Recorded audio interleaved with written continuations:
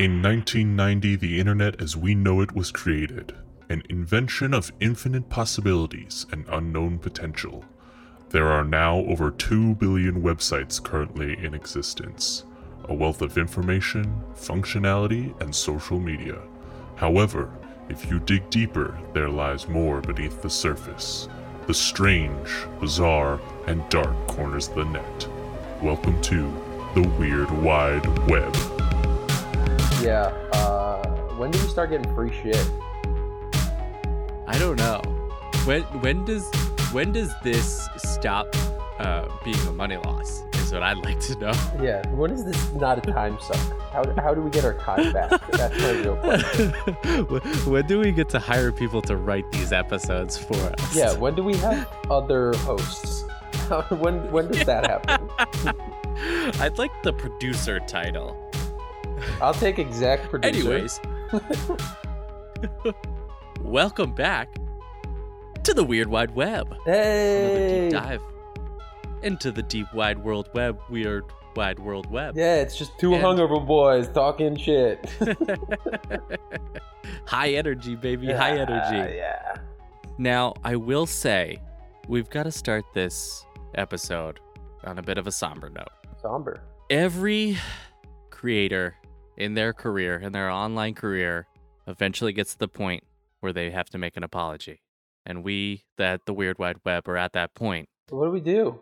I was browsing through the Summer of '84 IMDb page, as one does in their free time. And I came across a bit of trivia that in the bowling scene at the bowling alley, in the background, there is a Polybius arcade machine. And I did not remember that and did not mention it in our Polybius episode. And honestly, I've really let the fans down, so I just have to make that apology so that we can grow, we can move on, and we can do better research in the future. And I just, from the bottom of my heart, I am sorry that I had missed that reference. Wow. In our most beloved horror movie series. That's fucked, It's not man. even a series, it's one episode. It's one movie. B- on the apology there, bud. B-? Yeah. That's passing. I'll take it. Yeah, if you got a B-, you would have been pumped. Dude, I graduated high school with a B at most. Yeah, okay. Well, yeah, okay. I'm actually a little more upset about what it actually ended up being. I would have rather you did something fucking disgusting. Yeah. Something we're a little bit more drama heavy, huh? Well, no, that's my beloved Summer of '84. And for you, the researcher here, to not do your research and fuck up my love of that movie is fucking unreal. Yeah, it's tough. Unforgivable. It's tough. This leads me to the fact that I will be stepping back from fuck the off. research of this podcast and putting it all on Niall. So Niall will be doing the rest of the season's research. All right, guys. Well, we're shifting, and what we're going to be talking about from now until forever is just the Summer of '84. We're just going to go over it with a fine-tooth comb, and we're going to pick out every little part of Mackie's little fucking... We knew it was Mackie the whole time. Get into the nitty-gritty and the real... the psychoanalyze this mystery. Yeah. That is the Summer of '84. He hands out fucking little popsicles to kids and then just watches them. Like, dude, he pulls up a lawn chair outside his home and just watches the kids play in the neighborhood. He doesn't have a child. And then he hands out popsicles to all of them and just stares at them creepily. And no, it wasn't on anyone's radar? Well, here's the benefit of the doubt. Ever since I was a little kid, what do your parents say? Don't accept candy from a stranger. Oh, yeah. Popsicles, not candy. Loophole. He's got you. Yeah. He did it. He's too smart. He's a level above. He's always a level above. Just like he was a level above Davey when he was hiding in his attic. Boom! References, Physically baby. a level above. Yeah. You're referenced in a reference. Oh my! Did we just Inception Summer of '84? But anyways, now that we've lost half our audience because they have no idea what the fuck we're talking about, let's get into our topic of today. It's a very infamous, like, I would say this topic, when you think dark web, this is what you think of. We're talking about the Silk Road. Oh. How familiar are you with the Silk Road? So I actually do know a little bit about the Silk Road, but really only its kind of relation to crypto. Mm-hmm. So that is basically where my knowledge kind of stops. I know. Yeah, it's like I would say it's the first kind of really structured system of payment that crypto was used in, for sure. Mm-hmm. Like back when it was pretty much just Bitcoin. I actually learned something interesting. The exchange that they used mainly was Mt. Gox. Yeah. And that was a whole fucking thing. Well, you know, they bit the bullet in 2014 with massive amounts of fraud. Yeah, and everyone lost a bunch of shit in it. Yeah. One thing I thought was very, very interesting and super fucking nerdy is that Mt. Gox stands for Magic the Gathering Online Exchange. The guy who created it owned that domain for years before he turned it into a Bitcoin exchange, and he first bought it to open up like a selling and trading facility for Magic the Gathering cards. Damn, that's actually awesome. Bring together crypto and trading cards. I'm all in, baby. Yeah, it's right up your fucking alley. I was very, very interested to that. But yeah, so we're going to dive into the Silk Road, which we'll get into it, but it's like one of the most infamous drug online portals. And I think what the majority of people think of when they think of the dark web, in like what you can do in the dark web, which is a common misconception, but we'll get into all that. It's very, very exciting. I'm pumped. Let's talk about cloth and fabrics and how these dirty drug smugglers were all getting their cotton and all of their linens. Spices. Yeah. They That's right. This went from Europe to Asia, right? The Silk Road? The actual Silk Road. Yeah, yes. In real life. The actual Silk Road. Mm. Yes. Yeah, I believe the actual Silk Road. It's in like I think it runs through. There's a couple exits that actually are pretty close to me, but they have like a rest stop. There's like a rest stop on it, right? There's a couple rest stops on the Silk Road. They have an Annie Ann's at one of the rest stops, right? No, I think it's a Wawa. Oh, I'm thinking of I-95. That's not the Silk Road. Common misconception. Damn. Right. Common misconception. They're always renaming names after new mayors and people we don't care about. I thought it was just a switch. But we're talking about the internet because this is an internet podcast. Oh, I thought you were pulling one of your. It's kind of close to the internet, interstate travel. No, this is very much the internet. This is deep in the internet. This is a big write-up, so let's just dive into it. I think let's do it. It is a crisp October day in San Francisco as Ross Albright makes his way to the local library. The employees recognize him as a regular and kindly smile as he makes his way to a quiet table in the back. Ross sits down, opens his laptop, and begins his work for the day. This mainly consists of browsing forum posts, answering chat questions, and taking steps to keep his business thriving. Definitely porn, too. Well, in a library? Oh, yeah, absolutely. Bad things happen in libraries, Yale. This is what we found out. We've learned this. A quiet conversation between a couple seated nearby slowly begins to raise in volume, the discussion slowly boiling into a full-on argument. Ross's attention is pulled from his computer. He turns, trying to figure out what is going on. The moment his full attention is removed from his computer, a flash mob of bodies surrounds Ross. 2 people tackle Albright to the ground while the other sees his laptop before it can be closed. They insert a USB to capture all the passwords and important documentation. The bickering couple stop, get up, and assist in the arrest of the 29-year-old. In total, around 8 FBI agents arrest Ross Albright and walk him and his laptop out of the library. Oh, the cops did a little distraction there. A little fake couple fight. A rippy-doo. A little, I think that's the official. A rippy-doo. Yeah. Hey, guys, let's pull a little rippy-doo on this criminal.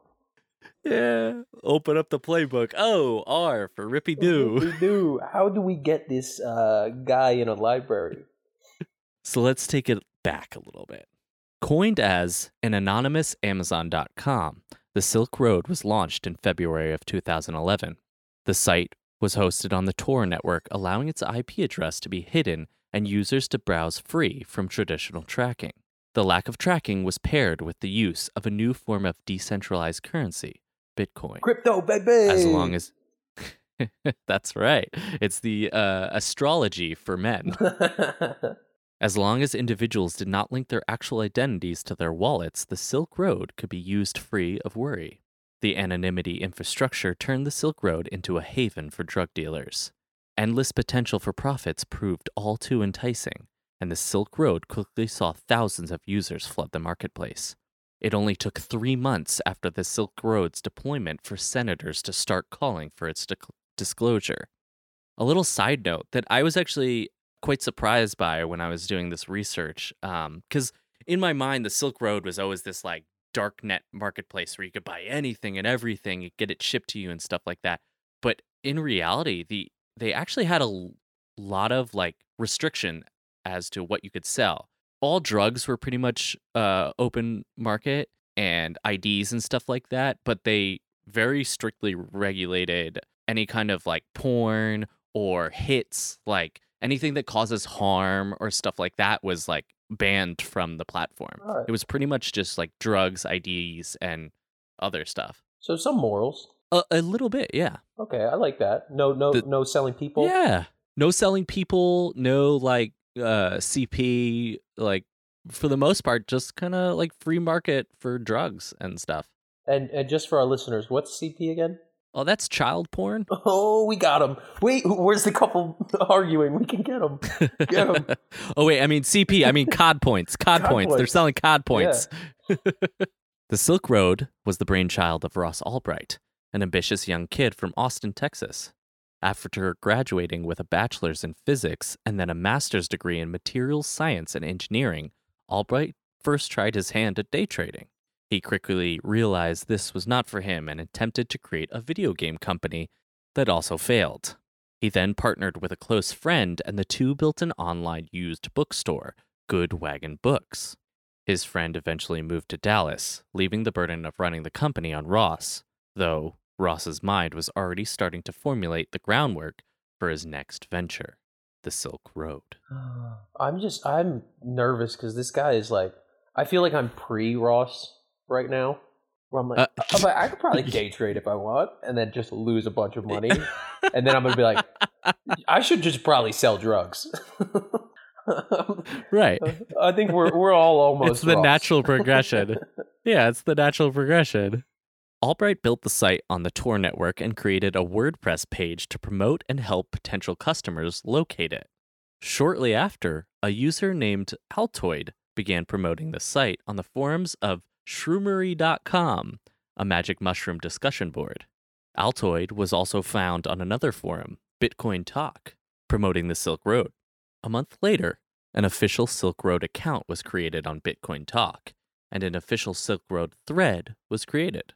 On the Bitcoin Talk forums, Altoid posts a job offer looking for 2 highly skilled IT professionals that could work on site security. In October of the same year, several letters are seized at O'Hare Chicago Airport. This would be the beginning of the investigation into the Silk Road and its creator. Despite this, in the background, the Silk Road continued to snowball. A forum was created on the Tor address for the users. Different employees and moderators were hired to help run the site. Another investigation was started in Baltimore. This time, they would track down a seller from the site, and after their confession, would take control of their account. This was a substantial step in the case because, in the early stages of the Silk Road, the number of sellers was limited and spots were auctioned off. Ooh. Though this would soon change to a flat rate for new accounts, on top of the 8 to 15% the Silk Road took as commission on each sale. Eventually, a task force was created to investigate the Silk Road. which included members from Homeland Security, DEA, postal inspectors, IRS, Secret Service, and the FBI. And like a random bickering couple they just found. And just some upset couple at the fucking library. The investigation's next big step would come from an IRS agent tasked with searching every corner of the internet for information. The FBI's wording on that. They soon stumbled upon the Altoid account, specifically the job offer post, where the user tells interested parties to reach out to them at rossalbright@gmail.com. Jesus fucking Christ. They also discovered the account Frosty on StackOverflow.com, a coding help board that was inquiring about connecting a Tor hidden web server using curl in PHP. This Frosty account was linked to Ross's Gmail account and listed his name as Ross Albright when it was initially created. God damn it, Ross. All this provided the yeah, it's you look at it, you go, huh, used your real name, did we? Oh, This is 2011. yeah. This isn't like the late 90s when it's like, oh, the internet's a brand new thing. Like, This is, we know, like, you're a smart guy. you're also creating an anonymous fucking, like, marketplace, and you don't take the steps to, like, maybe try and be anonymous? Yeah. And again, like I mentioned before, when he first launched the site, he promoted it on the main web through a WordPress account. It was like silkroad.com or silkroad.wordpress.com, essentially. And it just told you how to download the Tor browser and access the site. It's like not a lot of steps were taken to obscure his identity. Fucking Ross. All this provided the task force with a strong person of interest, though notably nothing to connect him to the creation and running of the site. So they continued to monitor him while simultaneously running undercover operations on the site. During a routine border search in July of 2013, a package containing 9 fake IDs was discovered. All the IDs, while listing different names, displayed Ross's picture. The package was also addressed to Ross Albright's current residence in San Francisco. 2 weeks after this seizure, the FBI claims they located the Silk Road servers being used. To this day, the FBI never revealed how they obtained this information. Many users feared the Tor network had been compromised, though computer specialists seemed to believe it was, in fact, a hack that revealed the actual IP address.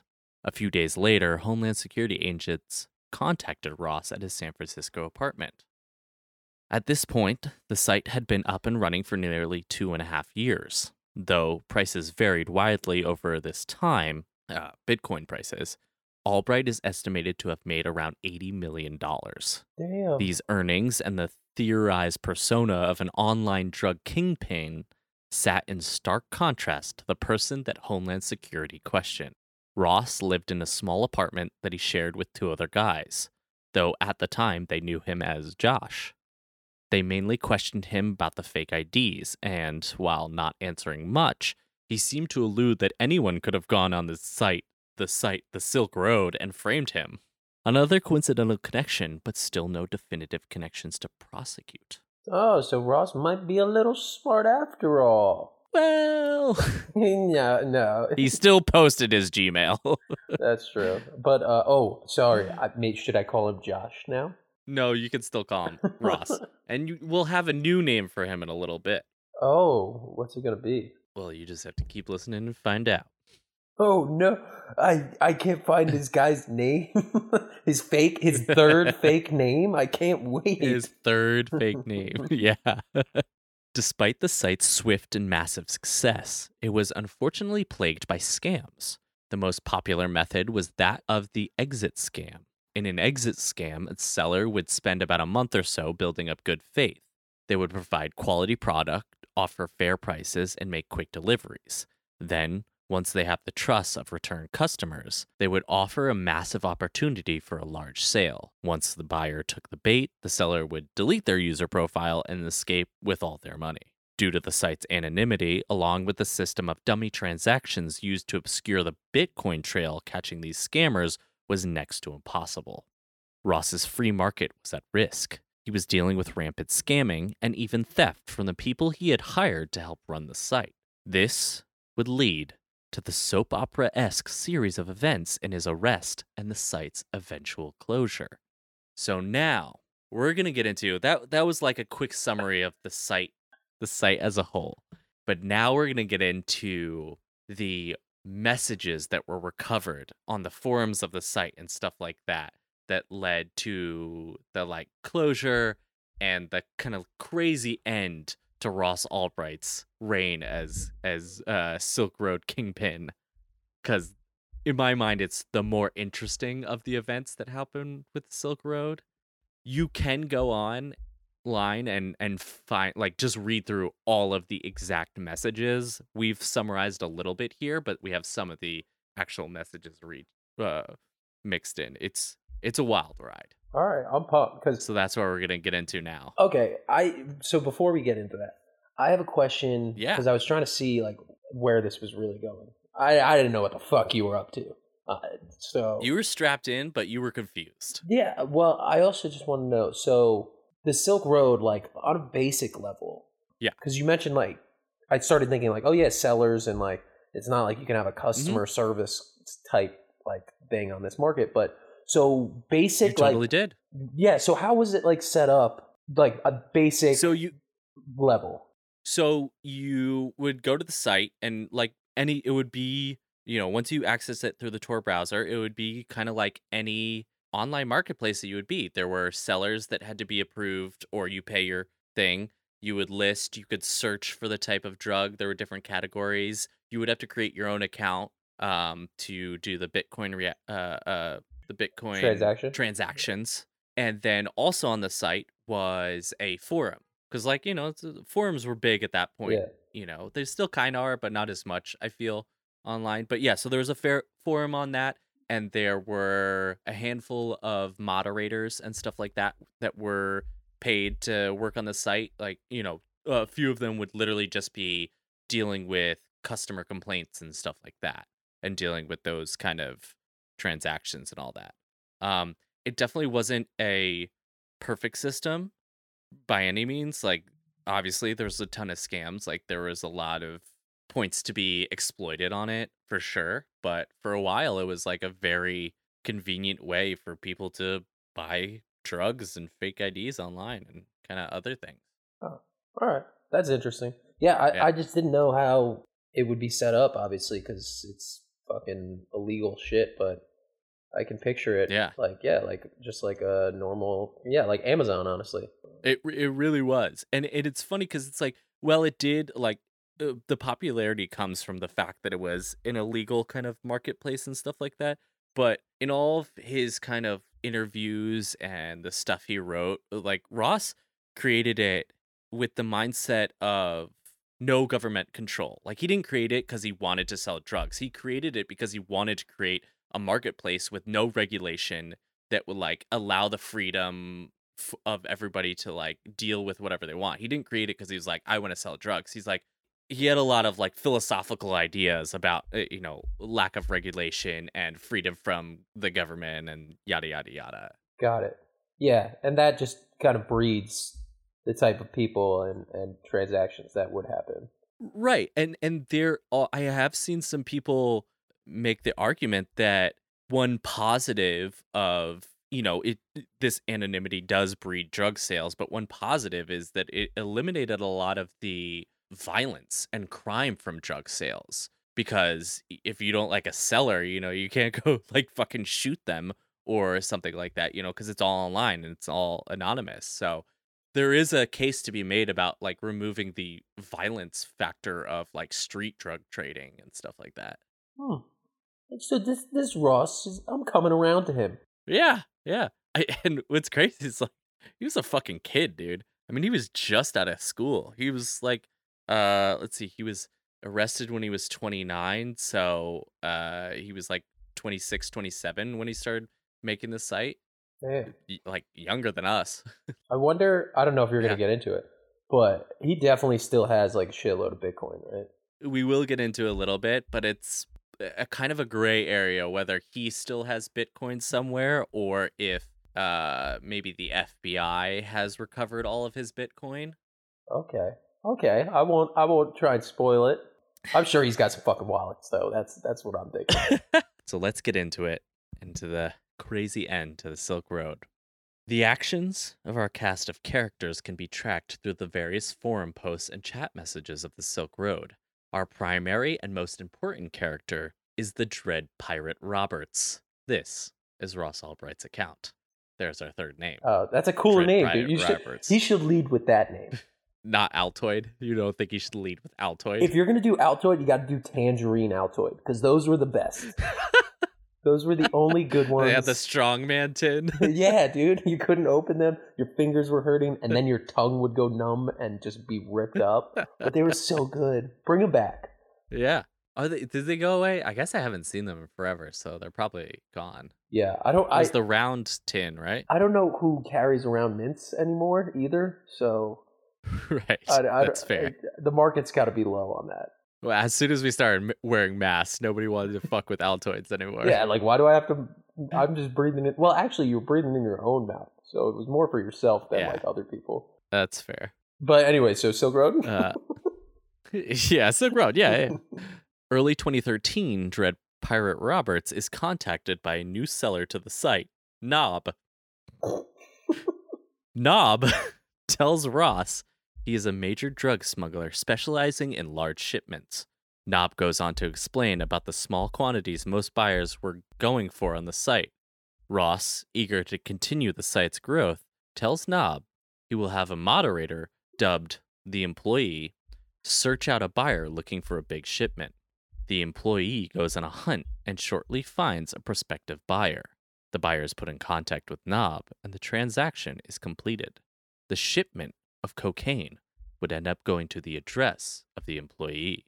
Shortly after, large amounts of Bitcoin associated with that sale went missing.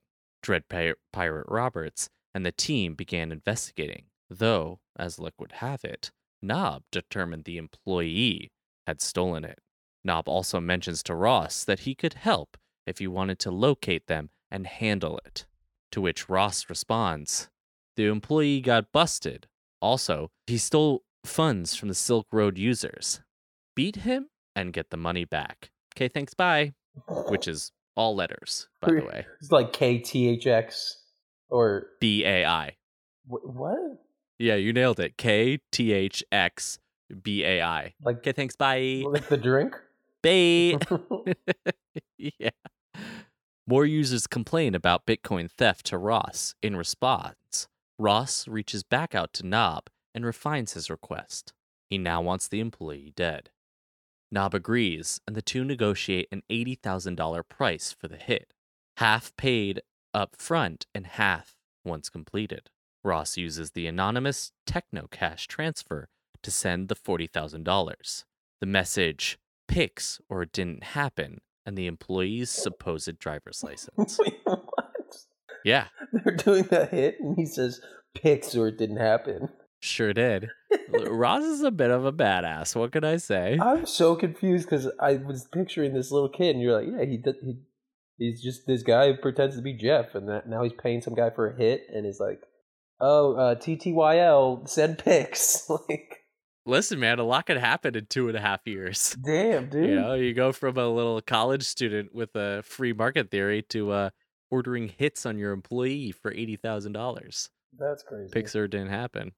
A few days later, Knob informs Ross that they have located the Employee, but they were waiting for him to be alone as he was with his wife and daughter. The next message to Ross was a picture of the Employee. Knob commented that he was still alive but being tortured to try and regain the lost Bitcoin. At the end of the week, another picture is sent, this one containing a corpse.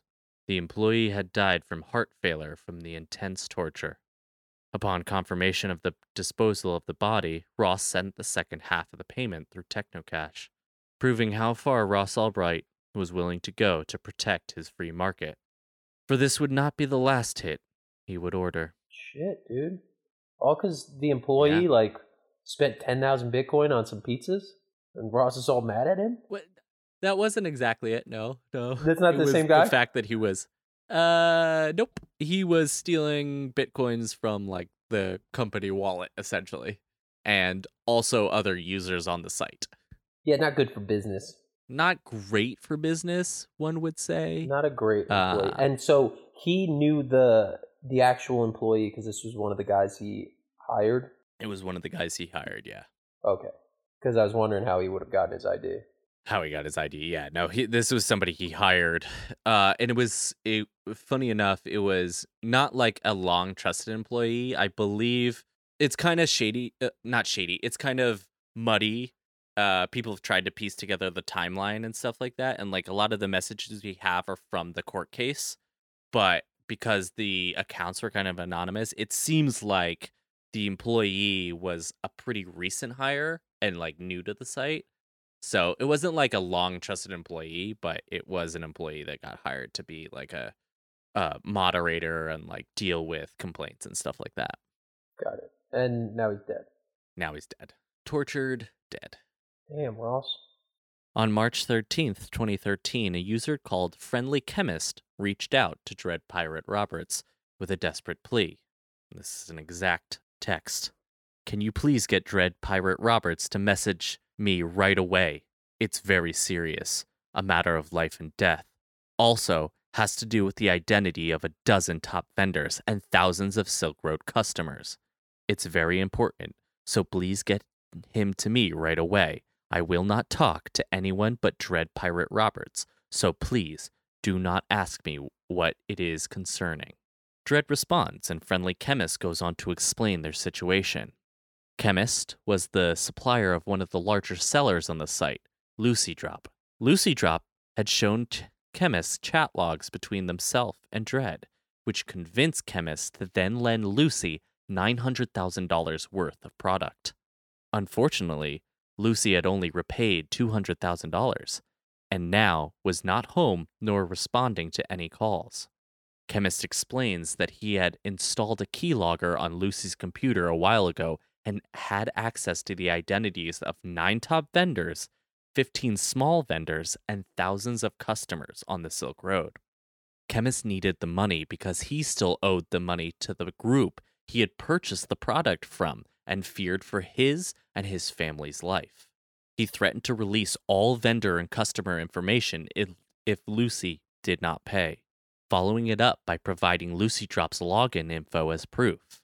Dread denies any communication with Lucy Drop, but agrees to reach out. The two go back and forth a bit more. Friendly Chemist's messages become more frantic and terrified. Then, in the forums, an account, Real Lucy Drop, makes the following post. I can't post in Rumor Mill because I don't have 50 posts. Please post this thread in Rumor Mill. I am the real Lucy Drop. Do not buy from Lucy Drop on Silk Road. I can't talk about specifics for security reasons, but I was in jail for more than 2 months, but less than 7. I got released very recently. Lucy Drop on Silk Road is not me. Do not buy from this account. My partner completely fucked me over. I went to our spot, there was nothing there, and he won't answer my phone calls. He took the work computer and everything else. He took my entire savings with him that was being used to keep supply up. He took my entire life. Somebody please get in contact with Dread Pirate Roberts or vendor support and have the account shut down immediately and freeze all the funds in the account.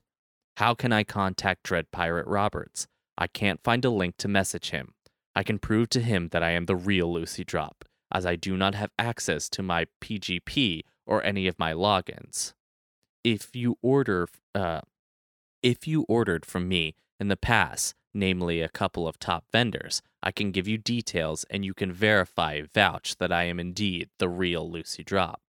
Do not trust anything that is said from the Lucy Drop account. Do not send any funds. Do not finalize anything. Somebody please get Dread Pirate Roberts to see this thread. Somebody please post this in Rumor Mill. My entire life was taken from me, and I do not know what to do. Fucking drama queen. Rumor Mill, hello. Yeah, jeez. Like, fucking complain a little more about your supply while you were in jail.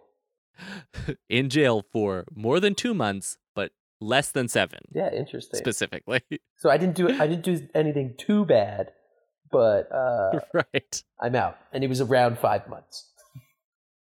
Well, no. More than 2, less than 7. Imagine it was like 2 and change. He's just being an asshole by putting more than 2, but like not 7. Less than 7. Come on. Dredd reaches out and asks how this person was able to access their account. Real Lucy Drop explains that they started the account as partners and ran it together until he got arrested. He goes on to say that Friendly Chemist was the middleman for one of their LSD distributors. He reached out to the Friendly Chemist, who was utterly panicked, going on about a deal he made with their partner. Dredd is ecstatic and says, Chemist is currently trying to blackmail him. Dredd wants Real Lucy to give him Chemist's real identity so he can threaten him with violence, but he can't really get involved in the rest of their situation. Real Lucy is understandably hesitant about this proposal. They explain that Chemist also has their information and tons of evidence from the computer that could put him away for life. More than 7 months? More than 7 months. And less than 2. Nope, more than 2. More than 2, also more than 7. Yeah. Real Lucy describes their plan to meet up with Chemist, calm him down, and work on a plan going forward. Dredd concedes to this plan. Returning from the meeting, we learn that Friendly Chemist is in full panic mode. Apparently, the group he bought the LSD from is the Canadian equivalent of the Hells Angels. What the fuck are they gonna do? Kill him? Apologize him to death? Yeah. Hey, don't you go stealing our money, don't you know? It's too much. They're shoving Tim Hortons down my mouth. Hey, swear to God, I'll maple board you. God. Sorry, Canada. Sorry. I love your area. He also proposed a solution in which Dredd pays them the money he needs, then provides Real Lucy with more product. Instead of taking the usual 50%, Chemist offers to give that directly to Dredd in order to pay him back. He also refuses to hand over the list of names and addresses, instead offering his identity as collateral. 24 hours pass with no response from Dredd. Real Lucy asks for an answer so he can formulate a plan to protect himself. Dredd finally responds. He is unhappy with the situation, telling Real Lucy he will not be handing over cash to someone threatening his community, again asking for Chemist's real identity to handle the situation himself. Real Lucy goes into another long plea asking to help pay off Chemist and then start selling again. Dredd Pirate Roberts does not back down. He tells Real Lucy not to contact him again unless it's with Chemist's identity. Dredd also asks to be put in touch with their supplier, and with that, our next character enters the stage, Red and White. Oh, he's Canadian. Yeah, that's right. So it's Red and White. Yeah. On the 25th of March 2013, Red and White, the supposed supplier, reaches out. I was asked to contact you. We are the people Friendly Chemist owes money to. He tells us that you owe him money and a long, boring story about some of this and some of that. As far as we're concerned, we gave him the product. Where it went and how does not matter. We hold him and only him responsible for the missing product. We don't care if you stole it from him, borrowed it from him, or anything. It was his responsibility to pay for it. He asked me to contact you anyways. What did you want to talk to us about? Dredd responds, hoping to reach a conclusion that works for all parties involved. He also takes this opportunity to have Red and White cut out the middleman and sell their product directly on the site. Oh, shit. Yeah, businessman. This guy's a businessman. This guy, he's coming places from Gmail to ordering hits and now connecting with suppliers directly. Yeah, big money potential. I'm like a proud father. Ross is growing up right before my eyes in this story. Yeah, they grow up so fast, you know. This piques Red and White's interest, claiming to be one of the larger organizations in Western Canada dealing in LSD, ketamine, MDMA, meth, GBH, and more. As far as the Chemist is concerned, they already have people out looking for him, but are not concerned about his threats or even him going to the police. At the same time, Dredd offers Real Lucy $1,000 in Bitcoin for chemists' information. Then, receiving that, Dredd replies to Red and White. In my eyes, Friendly Chemist is a liability, and I wouldn't mind if he was executed, but then you'd be out of $700K. I don't think he was going to come up with the money because he seems very desperate. I'm not sure how much you already know about the guy, but I have the following info and am waiting on getting his address. Blake Karkaroff lives in an apartment near White Rock Beach, age 34, city, White Rock, Providence, British Columbia, wife plus 3 kids. After this, he transitions seamlessly back into selling Red and White on selling through the Silk Road. Dredd lays out all the complications, fees, and the fact that they would control a large majority of the market based on their product selection. Red and White seems interested in the potential profits Dredd has laid out. Also, they have captured the Friendly Chemist partner, Jin, the other member of Lucy Drop. Red and White and the Dredd pirate Roberts then go back and forth about getting their business on the Silk Road. Dredd helps them set up secure messaging and the escrow they would need. Red and White soon informs Dredd that after some persuasive questioning, Jin admitted to planning a move out of the country and setting up a new seller account. Jin was then swiftly dealt with. The next day, Friendly Chemist reappears. Okay. So Jin is... I don't want to... I was going to try and ignore it. How the fuck do you spell it? Xin. Okay. Jin. I would have never fucking guessed that in a million years. Yeah, Xin. So, I mean, I could be butchering that, but I believe it's Jin. Okay. Is N a Roman numeral at all? No. M is, not N. All right. Well. Anyways, that's so unimportant to what we're... Were you trying to figure out, like, the secret behind the number in his name? Yeah, I think there's mysteries everywhere, and I'm just trying to... I don't want to miss details. I don't want to skip over something. True. I love how, it's good. There could be a mystery anywhere, you know? Yeah. It could be the math of the name he's using. It could be the name he used in his Gmail account. Who knows, you know? They could be anywhere. I'm just trying to... It could be anywhere. I'm making sure that I'd rather overanalyze, and I'm just trying to avoid my own apology to our listeners. So that's really where I'm going. Oh, yeah. You're overcompensating. Yes. Very good. I will never apologize to these listeners because I'm going to overanalyze everything. Very good. All right. So before we jump back into the messages and stuff like that, I feel like that was a lot of different names. So I'm just going to break down like who our characters are again. So even better, I'll break it down. Give me the rundown, baby. Who you got? So we got Ross Albright at gmail.com. Also, Josh to his roommates. Also, the dreaded pirate something. Rogers. You're doing great, Rogers, you called him Jesse before, so. Did I? Yeah. Jesus Christ. All right, so we got this guy. Yeah, he's Silk Road creator. Then we got Done. Employee died, whatever.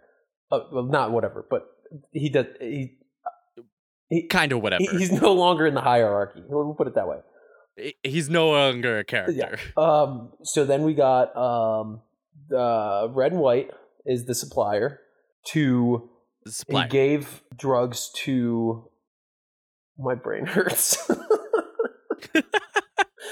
Gave drugs to Friendly Chemist. Friendly Chemist, yes. Who was working with... who went to jail for more than 2 months. But less than 7. Kind of. Was it? He was working with 2 people. Oh, Jin and Lucy. And Real Lucy Drop. Yes. Real Lucy Drop. Real Lucy Drop. They were both selling under the Lucy Drop handle. Yes. Okay. And they had that partnered. And then he's like being threatened because he lost the drugs. Right. So Friendly Chemist essentially bought the drugs off of Red and White to sell to Jin and Real Lucy Drop. Jin dipped out on Friendly Chemist, and Real Lucy Drop was in jail at the time, and so Friendly Chemist couldn't pay back Red and White, so now he's in a pickle. So that's where we're at now. Wow, that would have been a really easy way to do that instead of the last 10 minutes, Well, it's all about the drama. So let's get back into the messages. The next day, the friendly chemist reappears. You leave me no choice. I want $500,000 USD within 72 hours, or I'm going to post all of the info I have. I can't go back to my home, and I have to move my kids and wife somewhere, and I need the money so I can move my family and start a new life. I hate to do this, but I need the money, or I'm going to release it all. Over 5,000 user details and about 24 vendor identities. What's it going to be? Dread Pirate responds. Don't do anything foolish. The people that you owe money to have caught up with Jin and reclaimed their loss. I spoke to them and calmed them down. They are likely going to become vendors here on the Silk Road. Now you can calm down too. Go back to your normal life and don't get involved in this stuff anymore. Friendly chemist. You don't think I know what they did to Jin? You think I can just go on with my life? You don't know these people. I owed them money and I ran away from them. It's over for me. I need that money to start over somewhere else with my family. I need it. I don't want to do this, but you don't give me any choice. They are still telling me that I have to meet them, and I know what will happen. I can't let that happen. Even if they say it's okay, I know they will do the same thing they did to Jin. They say everything is okay, but I know what they will do. 63 hours, please don't force me to post everything. 500,000 is nothing to you, but it's life and death to me. They told me that I have a free pass and that they dealt with it with Jin, but I know they are doing that to make me think it's okay and then get me. That's how these people operate. Jeez, this guy's paranoid. A little, yeah, Fucking trying to eliminate the violence from drug trade here. Yeah, just a lot more drama now. It is a lot of drama. I'm telling you, it's like a soap opera. Dread Pirates responds, do me a favor and make it 96 hours. I will get back to you on Monday. I want to work this out, but I have big plans for this weekend and don't want to have to deal with this. Got big plans, man. Yeah, come on. Then Dread reaches out to Red and White. Hi again, Red and White. I hate to come to you with a problem when we are just starting to get to know one another, but Blake, friendly chemist, is causing me problems. Are you still looking for him, or now that you've found Jin, have you given up? I would like to put a bounty on his head, if it's not too much trouble for you. What would be an adequate amount to motivate you to find him? Necessities like this do happen from time to time for a person in my position. I have others I can turn to, but it is always good to have options, and you are close to the case right now. Hopefully this is something you are open to and can be another aspect of our business relationship. Regards, Dread Pirate Roberts. Damn, dude, he's ordering hits. So he's trying to save 500,000 and obviously not have to deal with this guy potentially leaking. Right. And he's just asking the Canadian gang guy. The Canadian Hells Angels, yeah. All right, let's see if they do it. This is like Days of Our Lives, except it's, what would it be called? Days of the Silk Road. Yeah, silky. I don't know. I'm trying to silky. This is the comedy you guys come to. Yeah, we don't. This is us trying to name shit. That's the name of this podcast. We can't name anything. Discussion between the two begin.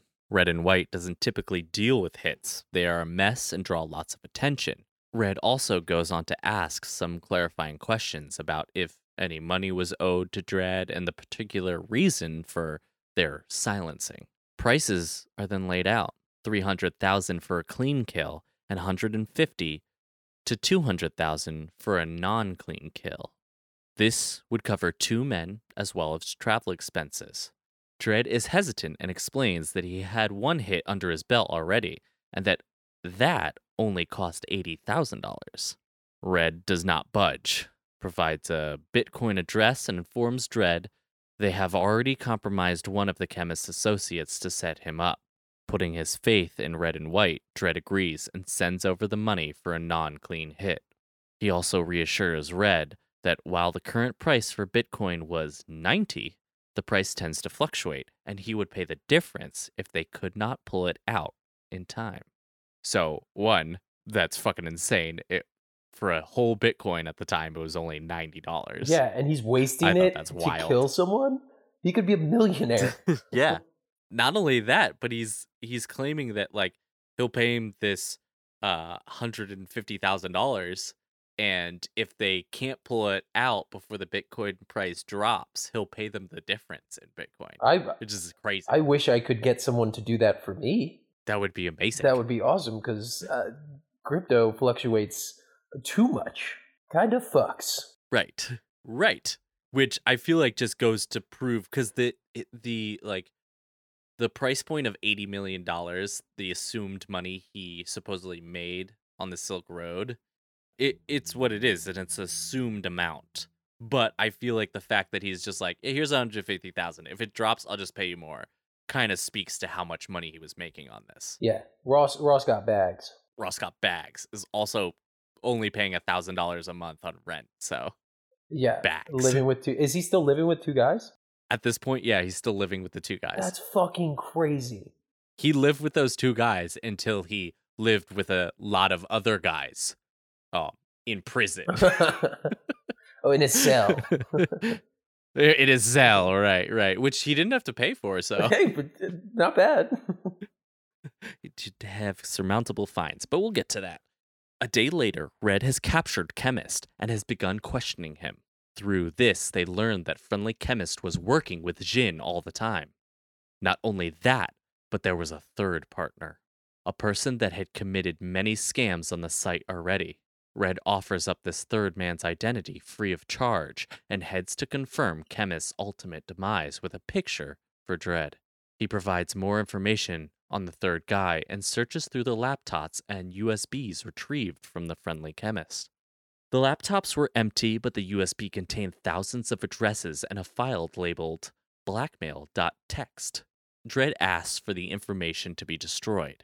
However, the thought of a third person that likely stole millions from users on the Silk Road walking free did not sit well with Dredd.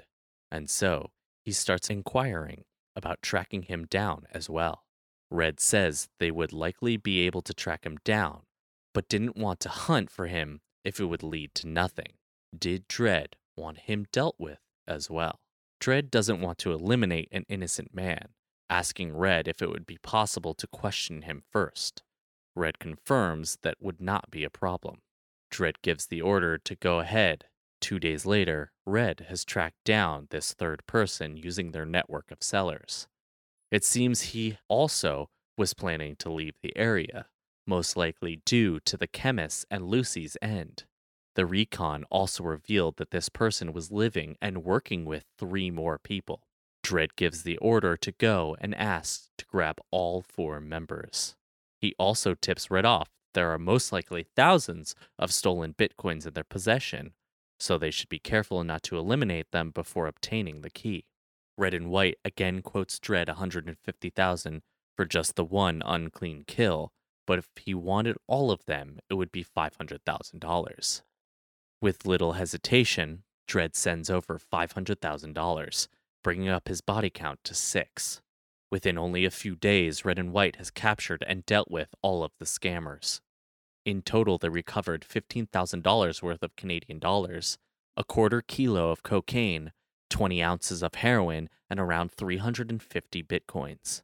Supposedly, a picture was sent, but the two had moved their discussion into a private chat that could not be recovered. A few months later, Ross Albright, also known as the Dread Pirate Roberts, would be arrested and put on the trial as the drug kingpin of the dark web.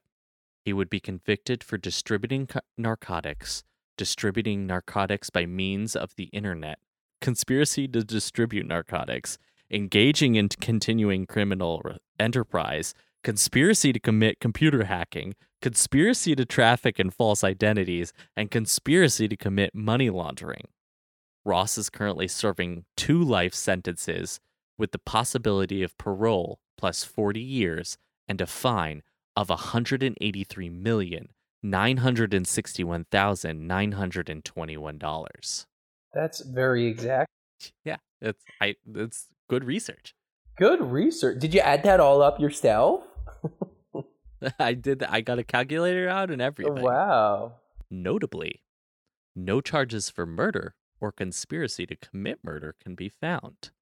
When the investigative team seized Albright's laptop and began searching through his chat history, new information was found. The large supplier Ross dealt with for his first hit was actually an undercover agent associated with the investigation. The employee was busted, but the photos of his supposed torture and murder were all staged. So he's still in the hierarchy. He is still a character. He is, kind of. Whoa. However, Lucy Drop, Real Lucy Drop, Friendly Chemist, and Red and White were not undercover agents. The investigation searched through all the claims in the chat, but they met dead ends everywhere. All the names and addresses referenced in the chat did not lead to real people. All these characters were just one person.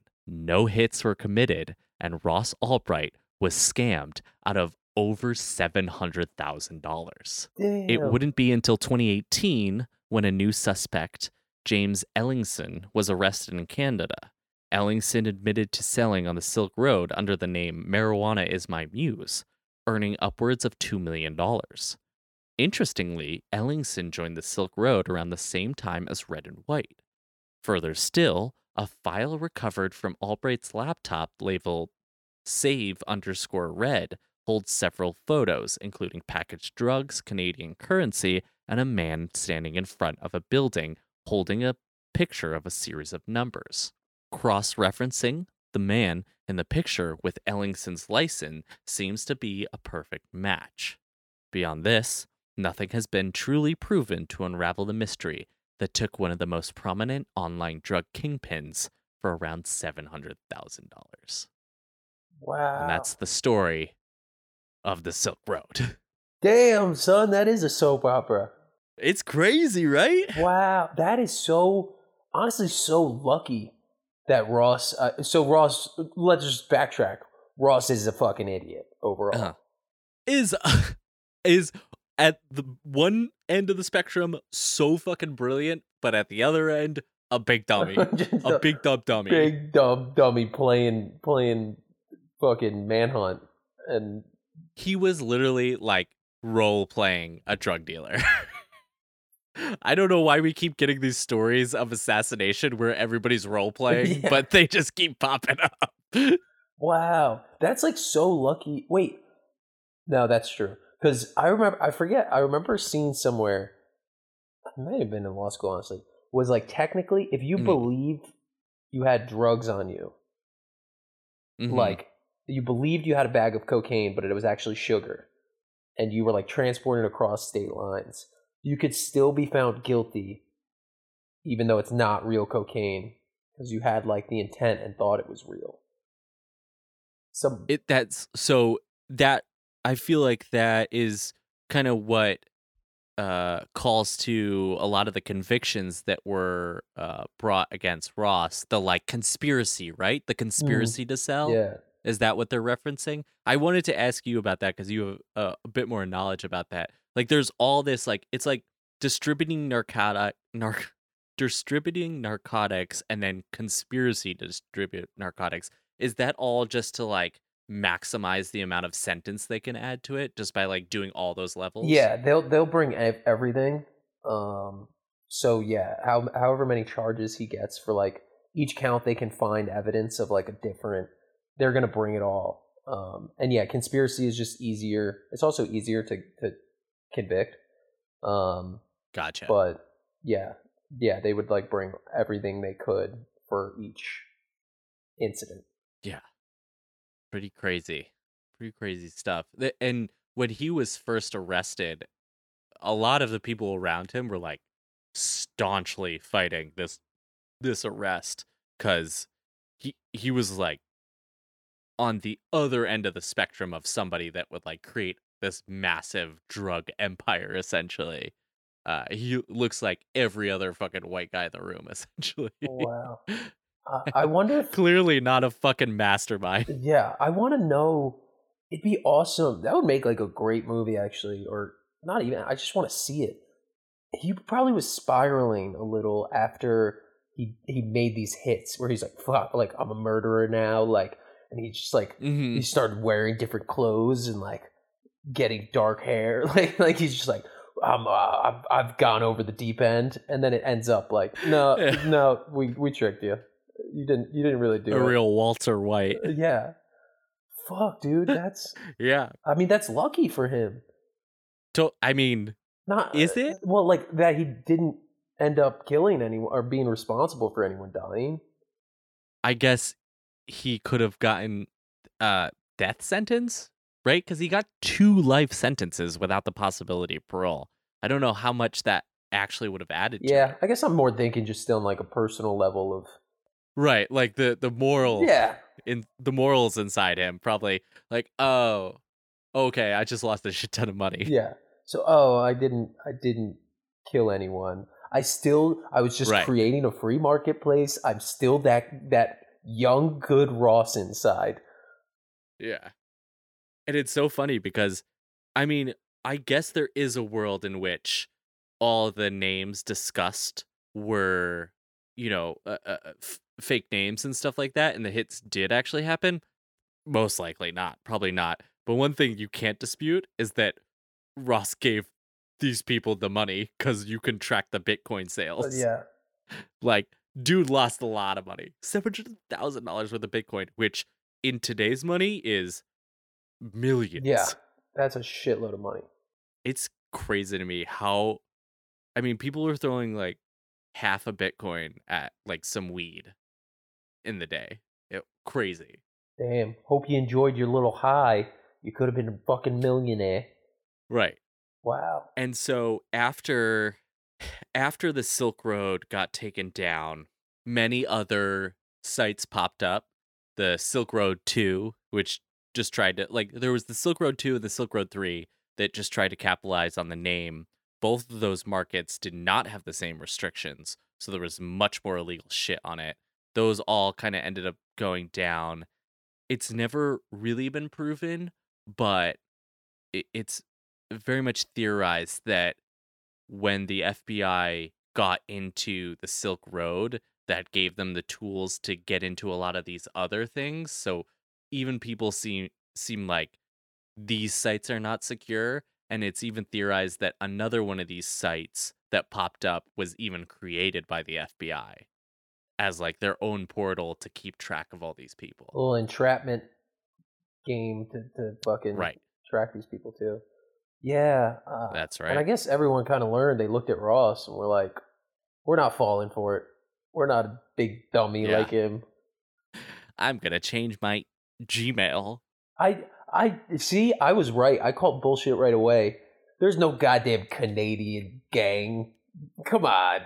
That was a dead giveaway, Ross. The Canadian Hells Angels. Yeah. Yeah, he really did like just, I mean, full on believed it. Wow. That was definitely up and down for it. Of like the saga, the Silk Road saga. It's fucking wild, man. And it's like, this isn't speculation. Like, this whole story is gained from court documents. Like, the court documents hold all of these conversations on the forums that he had. Like, this is not speculation. Damn. That's the story of the Silk Road and its eventual downfall. I also, in my mind, the Silk Road was this way longer running kind of dark web marketplace, but it was 3 years. It was only 3 years. Yeah, it's like a lot more infamous for its short-lived amount of time. Totally. And that's the Silk Road, baby. Wow. I'm a little upset. We didn't talk about any like clothes or linens or still nothing on there. Maybe they sold them. Imagine, dude, a seller like signed up and thinking it was something completely different, and it's just selling like yarn. And they're just like, whoa, someone's selling, whoa, what's going on? They're just like, well, maybe I'll pivot to pouches. Yeah. So you can hold your stuff in here. Wow. Oh, man. I mean, apparently there was like legal stuff sold on it as well. Like, it wasn't purely drugs. There was apparently like, books would be put on there, kind of like banned books or hard to find books and stuff like that. It really was the initial idea was just like an open market for Ross, but of course that's going to breed, selling of drugs because you're dealing with a restricted market already. So yeah, it's not even that. I feel like it's not even that an open market creates drug sales. It's that it was just escaping the regulated market. Yeah, no, that makes sense. And it just sucks overall that Silk Road essentially is one of the big reasons crypto has such a fucking bad connotation with it, that people always bring up. Yeah. And after this story, I mean, they're not wrong. Dude was trying to like send out hits and shit, but it's tough. But he didn't. Yeah, but he did. So crypto's like you think you did something bad, but you didn't. You just lost all that money. Yeah, that sums up my history with crypto. Oh, more losses. Wait, thank you. You mean I don't actually own an ape? What is this? Oh boy, NFTs, go away, please. Thank you. I still fucking have some. I'm stuck with them. At this point, they have to be losing you money. You can't lose unless you sell, baby. That's true. To the moon. To the moon. Diamond hands. Come on, boys. Yeah, no, but it really did give Bitcoin this bad kind of connotation to the majority of people, which stinks. Fucking Ross. Leave it up to a guy named Ross. Fucking hell. Ross William Albright. Fucking peg leg. The old Dread Pirate Robbins. You didn't have a peg leg. Come on. I wouldn't be surprised with this story if that somehow came up. Have you never seen The Princess Bride? Yeah. There was no confidence in that answer. I've seen it, but like, don't quiz me on it. Yeah, they make Anne Hathaway pretty. I've seen it 100 times. You're thinking of Snow Dogs, the kiddie movie.